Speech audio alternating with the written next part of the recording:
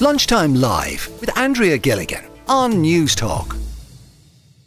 We're going to chat about electric cars because I did a little electric journey over the weekend or in the past few days to see if or how the electric infrastructure across the country has changed since I did it this time last year. And I had an i7, a BMW xDrive 60 for the past few days. Incredible car. It's what I imagine travelling in first class would be like. It'll be a long time before I can afford one of them, but it's the first time I drove an EV with the range to get me from Donegal to Dublin and back. So I'm sure in time that will become more accessible. But when I drove to Donegal and back over the weekend, I deliberately went the same route as I did this time last year because I wanted to see, was there any new EV stations along the route?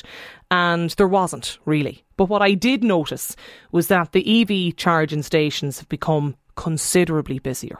Now, I think bar maybe one time when I stopped, even when I didn't require a charge, I stopped just to kind of get a sense of what was happening. There was always a queue for the EV stations, maybe 2 and 3 other, EV cars there ahead of you.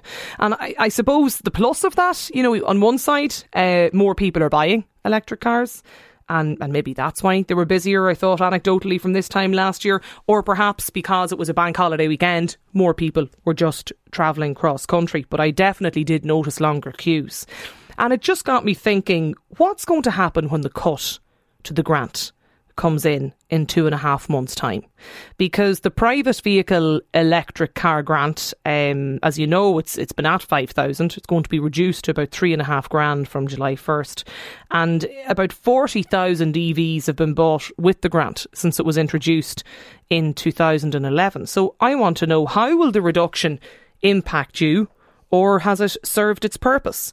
And the other listener I'd love to hear from today, if you're somebody who ordered your electric car maybe this time last year and you're still waiting for it to arrive into the forecourts, are you likely to get that before July 1st?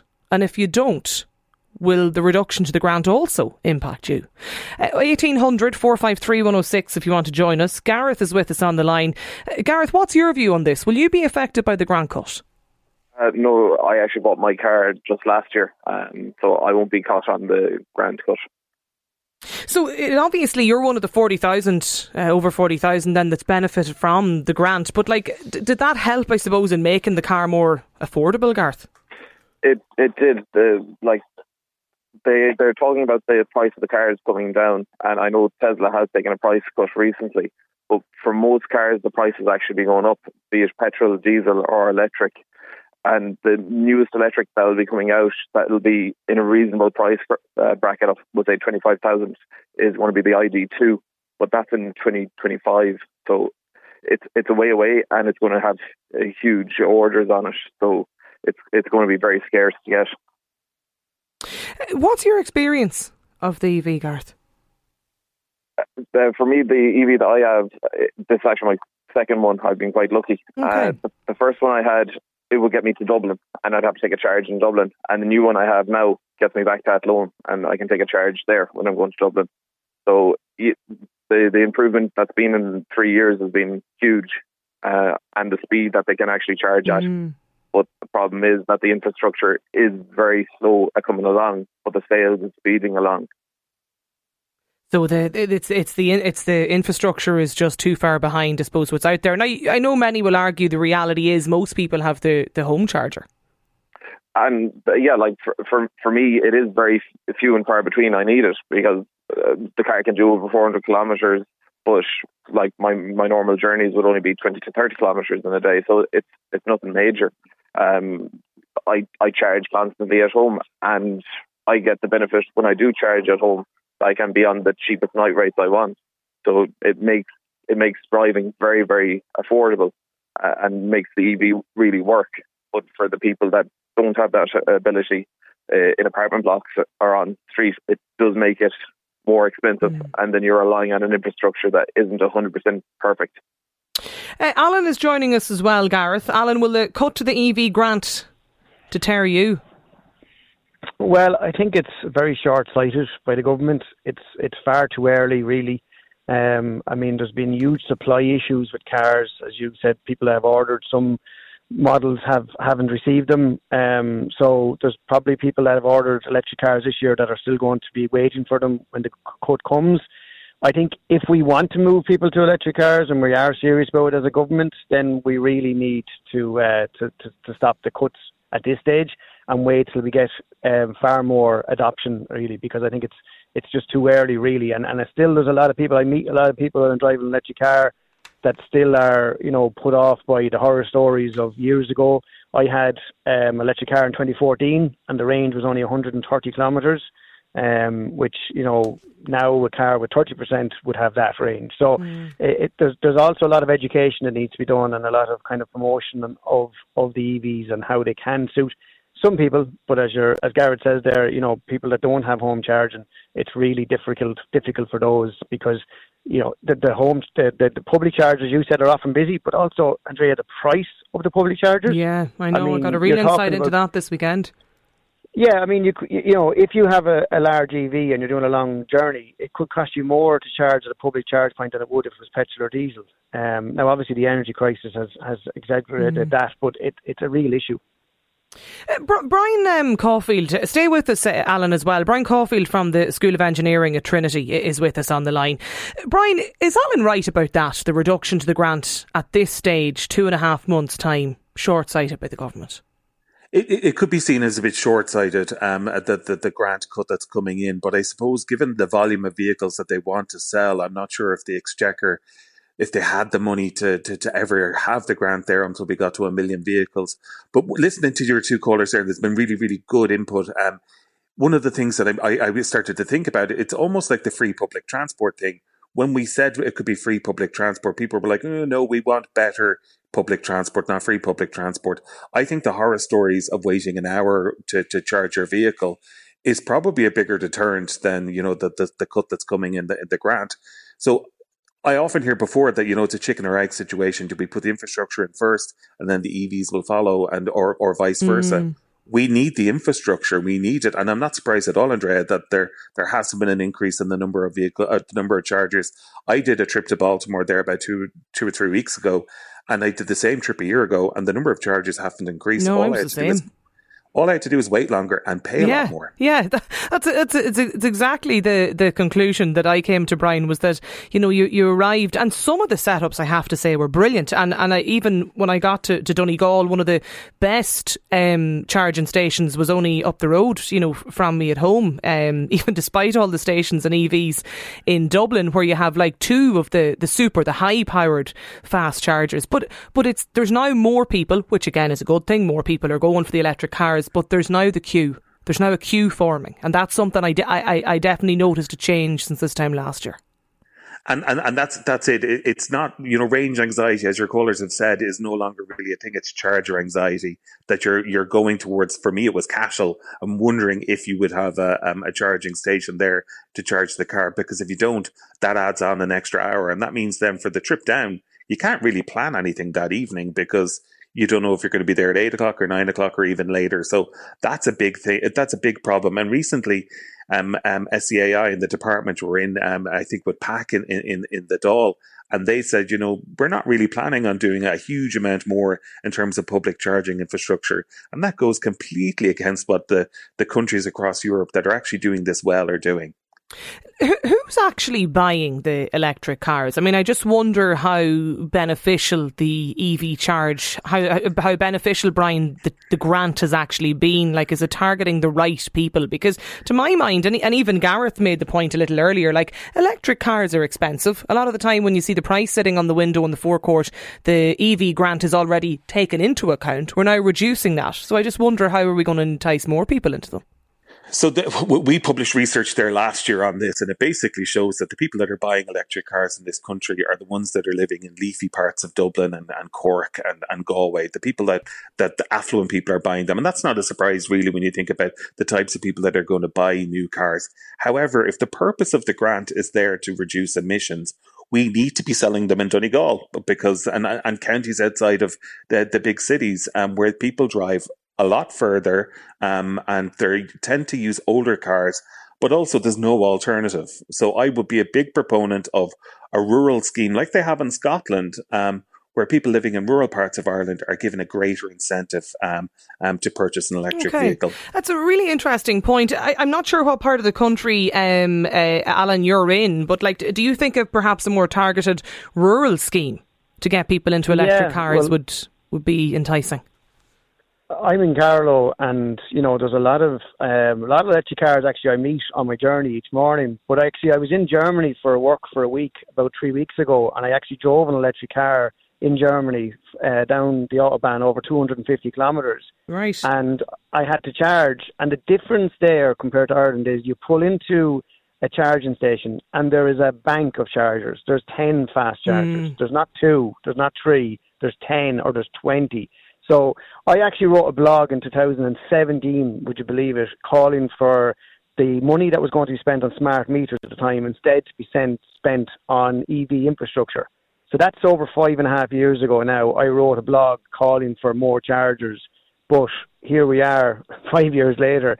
And the thing about it is, it's trying to get adoption, and it's trying to make people confident, because they are fantastic cars to drive. If you've driven an electric car, the torque, the power, the responsiveness, they're amazing cars to drive, but you have to have the confidence. And the range has helped a lot, but still, if we don't have the public infrastructure, you're going to lack the real mass adoption that we need to see people moving towards.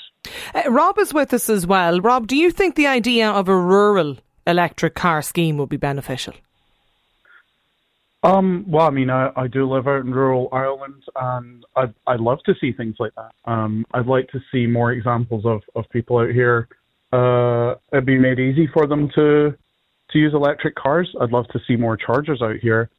I think the other thing I would love to see, though, is instead of a grant for new electric cars, because I think most of the people buying new electric cars now can afford what's out there in the market, I'd love to see a grant for used electric cars. So Scotland switched their grant from the new cars to used cars, and they did that to get the used car market going, because the one place where there is still quite a significant difference in cost is in the used market. I mean, I just traded in my electric car, and I couldn't believe I traded in my last electric car for a new one. Couldn't believe the price I got for it. It was genuinely unbelievable. It was so close to what I paid for it several years later. So I think that's where we need to target help, really, because a lot of the people out there aren't going to go and buy a new electric car. And until we fix the used market, especially with the impacts of Brexit and everything else, we're not going to get any further ahead with the adoption, and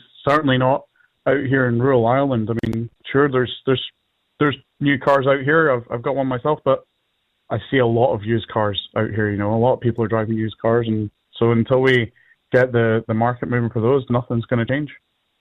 Brian, just to go back to your point around a rural EV scheme and how that might work. If your point and the research you've carried out is that those that are mainly availing of the grant, people living in the greater Dublin area, affluent parts of Dublin, good, well-paid jobs, leafy suburbs, as you mentioned, they're the people buying the electric cars. When you take your average income earner, surely there must be some sort of a mechanism can be designed for people beyond the leafy suburbs. Of course there could be, and as your caller just said there, they have something similar in Scotland, and that they've introduced it whereby people living in rural parts of Scotland have access to one of these loans. So it's not beyond us to do something like this. But there seems to be a bit of a blockage in policy making at the moment around it. And I don't think that they're convinced. I think that they think that let them be bought and sold in Dublin, and then they will trickle down to the rest of the country. But there's a fantastic, and I'll tweet it out, example of a shared electric vehicle that's in the Leitrim Volunteer Centre.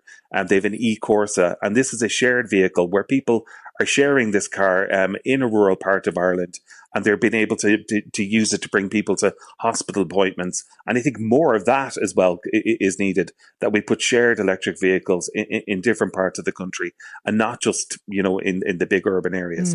Michael in Louth has got in touch. He says, let's hope the loss of the grants slow sales, as he thinks electric cars don't make sense. They're more expensive to buy than combustion engine cars, and just as expensive to run. They have a larger carbon footprint, take too long to charge, unproved, battery life unknown, and God forbid if you have to replace the battery.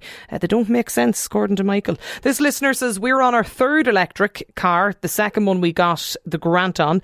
It was useful then, but now the cars are getting cheaper, and I think the best thing would be a grant on used electric vehicles to get that market moving. Lunchtime Live with Andrea Gilligan. Weekdays at midday on News Talk. Yeah, we're asking, will the cut to the electric car grant this July deter you from buying an electric vehicle, or perhaps maybe the grant has served its purpose? 1800 453 106 is the number if you want to join us. The tech editor with the Irish and Sunday Independent, Adrian Weckler, is with us on the line though. Adrian, what's your experience of an EV? I bought one after years of pontificating. I bought one.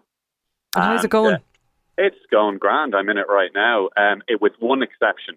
So I think it was, someone was saying earlier on, there's no such thing as range anxiety. It's charger anxiety. That's absolutely not the case. Now, let me just tell you, I don't regret buying my electric car. I would buy one again in the morning. Let me also tell you that the ranges that they advertise with every single electric car on the market are absolutely wrong. They're incredibly misleading. And I'll give you an example as to why. I went down to Cork over the weekend. I went down, admittedly, to the tip of the Beara Peninsula. Very few places on the island of Ireland that are over 400 kilometres away from Dublin. That is one of them. My car's range supposedly has 415 kilometres on it. I didn't get anywhere near. It was about 280, 290. The reason, as anyone who owns an electric car knows, is because as soon as you hit the motorway and go to 100, 110, 120 kilometres per hour, the battery reserve absolutely gets slashed. That is not taken into account when you're buying a car. The dealer doesn't or scarcely tells you that. And it's compounded by the fact, the point that you made earlier, there are hardly any chargers out there. I tried to stop in Cashel. There are 4 chargers there, all full. Each one had 2 or 3 cars waiting for them. Had to go on to Fermoy. At that point, I had under 20% battery left. I really was wondering whether I know. And it is like, it's absolutely. I mean, I've shared that same experience previously of, the concern and the worry, Adrian, that you won't get to Cashel or wherever it is that you're travelling to get to the charger. Yeah, no, absolutely. And look, there are many, many great things about electric cars, and I do mean that. They're lovely to drive, they're luxurious, they're quiet, they're incredibly powerful, they're very high spec. But the industry, and I have to say, some of the people who try to promote electric cars, they do themselves a massive disservice by not telling the truth about the range. It is simply not true that a Hyundai Ioniq or a Volkswagen ID4 or a Tesla Model 3 has the range that it's advertised with. It is not true, but there's very little regulation, there's very little consumer protection against someone who's going in, to buy a car. Now, some of the electric car enthusiasts will say, somewhat validly, look, it's the same with petrol or diesel cars. They don't. Oh yeah, they'll tell you. Some of them will, in my experience, they will tell you that, like there's aircon, there's charging the phone, there's how you drive, how often you brake, how harsh you are with the pedal. There's but come here. The point is, with even the cheapest diesel or petrol car, you're guaranteed to get 500 or 600 kilometres on a fill, and even if you do run out, there's a petrol station every few miles, okay? Yeah. The problem is not the science. The problem is truthfulness. You and I and everybody else, we're grown-ups. I will take into account that it has a smaller range than maybe I thought, and I have to. And I'll still buy an electric car. But I'm telling you, people who have to travel distances, who don't live in a city, who have to regularly travel down the country, they will not, because they have now just been given a gold-plated example of why, the industry doesn't tell the truth, and therefore, range anxiety is back. Loretta's on the line as well, Adrian. Loretta, what's your experience? Will the cut to the grant in any way affect you? Well, I bought my electric car last year, a Kia e-Niro, and I have to say I love it. I live in Dublin. I have my charging port at my house, etc. And on a day-to-day basis, everything is fantastic. And actually, I feel a little bit smug at times, because I'm driving my electric car. Yeah. It's also branded with the Menopause Hub, which is another story. But anyway, I then went down the country last week, at the weekend, and I went to Vinan. And on the way down, from previous experience, I learned that I need to add on at least an hour to my journey to allow me to go in and charge the car and everything. So I did that at Kiltulla, had a cup of coffee, read the paper, whatever. It was all very relaxing and really lovely, but I built that into the journey. So that was fine. When I got there, it was well topped up. On the way back, I called to the very same station 2 days later in Kiltulla, or 3 days later, whatever, and none of the charges were working. So I said, oh, right, okay. So I put into my phone for the next place, and I went to this, off the beaten track to a Tesco, a large Tesco, and there was a car park there with a charger. And that problem there was that, and I don't know if any of you realise this, but I find this more frustrating than anything, is that I have 4 different charging apps on my phone. I've signed up. I've got cards for 3 different kind of suppliers, and you've got to sign up. You've got to put your bank detail, your card details in, etc., and you get emails, and they're all different suppliers. If you pull up in your car with your petrol or diesel, all you do is plug in the nozzle, and then you go in and pay. It's the very same simple solution. How these have all different brands, different apps, different machines, different cars, I have no idea, but that I find really frustrating. So I got to the Tesco car park, and it wouldn't let me charge via the app, the ESB app. I had to have the card, and of course I'd left the card at home, so I had to leave there. So there's another, 30 minutes off my journey, back onto the motorway, got to Athlone, went to Athlone. Then there's another brand, Ionity. So yes. All 4 I'm of yet those, to find one of those myself, Loretta. I haven't. Oh, have you? I haven't experienced it. There's 4 of them. Right, I'll have to take a spin they down. were all full. They were all full, so I had to join the queue. There was also an e-charge point for which I have a card and an app, but that wasn't working. And there was another one that wasn't working. And so therefore, I was supposed to pick up some people from the airport in Dublin, and I set off from the west 5 hours beforehand. And I was an hour off by the time I did these 3 different detours. And so not only then do you get range anxiety, because I was down to probably 80 kilometres, which isn't bad, but I was down to 80 kilometres. But sure, I had the lights off, I had the heat off, I had the mobile phone not charged in, I had the radio off, etc., etc. Do you know? Yeah, and don't get me started on the one that's supplied via the car. So there's one called with the e-Niro, the Kia stops, and I've used that in the past before I copped on, and I ended up out in the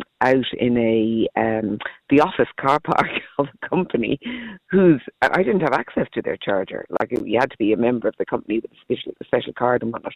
So I went on that detour. So I have been on more detours and cul-de-sacs around the country. I know. I find frustrating. You do end up touring around a little bit sometimes, trying to, on the hunt in search of the charging station for sure. Thomas is with us on the line as well in Cavan. Thomas, I'm interested to chat to people about Brian Caulfield's suggestion earlier that while the government is going to cut the electric car grant from July, Brian has suggested that perhaps the likes of a rural EV scheme or grant should still be in place. I mean, do you think that would be beneficial? I think Brian is absolutely spot on. To be honest, I'm sitting here a little bit confused because I've had my car for about 3 years. It's a Hyundai Kona, has an estimated range of around about 420 kilometres. That's what I almost always do. Of course, it goes down on the motorway, but I've never heard of it going down to 208. Like, the lowest I've ever gotten on motorway driving was maybe 300 out of it, maybe. So I've had it for 3 years. I've never once been stuck. Now, admittedly, I did extremely high miles just before COVID. I was actually the president of a rural organisation, Macra na Firma. So I was travelling the length and breadth of the country. I did Cavan to Cork and back to Dublin Airport in one day. Was never stuck, but I was also charging at off-peak times, and it was kind of before EVs became a bit more popular.